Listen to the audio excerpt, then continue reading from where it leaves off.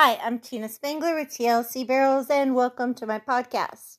So today I'd like to recap round 4 of the NFR and maybe go over a few fun facts as well. So, what a fast round. It was a pretty exciting round to watch, and as many of you have been probably tracking it, the fastest time so far was actually Wenda in the very first round with her 13.57. Since then, we have had a 13.59 in round 3 with Haley and Sister, but this round was one with a lot of sixes. The only round to be won first, second, third, and a tie as well with all 13 sixes. So round 4 was won by Emily and Chongo with a 13.60, and I'm sure that was quite a redemption for them after hitting barrels in the last couple of rounds with a 5. So that's awesome for her. And then Margot on Sissy and Lisa on Levy tied for second place with a 13.65. So what a tight barrel race. And then third place went to Haley and Sister with a 13.66. Pretty tight and fast round for sure. So Haley's won 2 rounds and placed third in a round, hit a barrel in the first round. So she's actually been on the board more than anybody in the top 3 for sure. Wenda's been in there twice in the top 3 for the first 4 rounds. So it's really anybody's race at this point. There's still 2 or 3 people that could definitely take home the world championship. I thought it was kind of cool to note that there are 5 people who qualified, 5 ladies that qualified for the NFR on one horse. I wonder if you know who those 5 are. The first one is Jordan with Rolo, and the second one is Donna with Valor, and they came in the number 1 and 2 spots. And the really cool thing is they only had a small amount of rodeos they had to hit with those one horse. Jordan went to 31 rodeos to come into the first hole into the NFR. Donna only 37 rodeos to come into the first hole.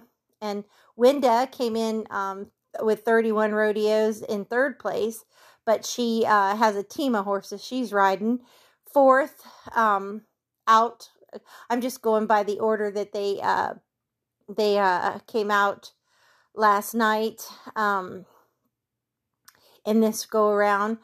Stevie came out. That's Jordan was first out, Donna was second out, and that's actually how they started the coming into the NFR as well with fast times. And all of that. So it's kind of cool to see them. And they also worked the ground last night, which was really important, I think, as well.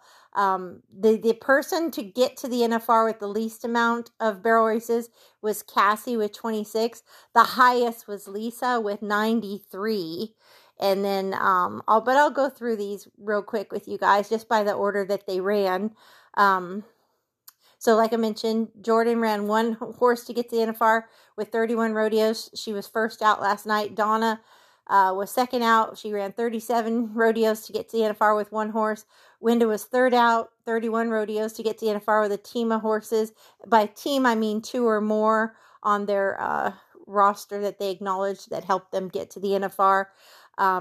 Let's see, fourth out was Stevie. She went to 50 rodeos to get to the NFR. She has a team of horses. Fifth was Haley. She normally just brings Sister, but this year she had a team of horses, giving Sister more time off so she would be fresh for the NFR. She went to 61 rodeos. 6th on the ground was Shelly. She went to 56 rodeos to get to the NFR, and that's with a team of horses. 7th on the ground is Sissy. She went to 64 rodeos with a team of horses. 8th out on the ground was Margot. She went to 82 rodeos with 1 horse is all she's giving credit for in her roster. 9th on the ground was Emily and Chongo. She has a team of horses. She lists 3, I believe, on her roster. She went to 88 rodeos. She was 9th on the ground last night. to win it. So that's pretty impressive. And then 10th on the ground was Cassie. She went to 26, as I mentioned. She had a team of 2 horses. Her main horse did get hurt before the NFR, so she's basically riding her backup, which is Will, but they're both awesome. And obviously Will's doing great. And then 11th on the ground last night was Bailey. She went to 89 rodeos to qualify for the NFR, and she, as a rookie, to win the rookie as well. And she had a team of horses with her. I think there's 3. Let's see, 3 or 4. And on 12th on the ground was Brittany. She went to 71 rodeos with 3 horses that she has listed on her team. Jessica, 13th on the ground last night, 1 horse. Just Missy, and 63 rodeos for them. Let's see, 14th on the ground was Lisa Lockhart, a team of horses. I believe she lists 3 on her roster, and she had 93 rodeos. She did a big push to qualify at the very end. And then 15th on the ground was Leslie. She went to 50 rodeos on just the 1 horse, and Gus, and that's that. So it was an exciting go around. I thought you guys might like to know, Jordan came into the NFR with $177,000. The least amount you could qualify for was $84,000, and that was how much Lisa and Leslie had. Lisa just slightly hedging Leslie for the 14th hole. But that was the gist of that go around. So it's been a really exciting go around. I hope everybody's enjoying it. It's always fun to see how many horses they rode through the year, how many rodeos they went to for the year. But no matter what, when you look at that, when I see someone who went to 26 or 30 something rodeos versus someone who went to 88 or 89, it makes me think, wow, do they just really know their horses and where they're going to excel at? Did they just have a really great year and won big at the big rodeos? Did they qualify for big money rodeos that others didn't? Being top of the ground, did that maybe help them? Does that show consistency? Does it show if the other ones are hitting more barrels, or maybe just having good runs but not great runs to be edged out of the money? And riding those multiple horses versus the riders that only happen to ride 1 horse.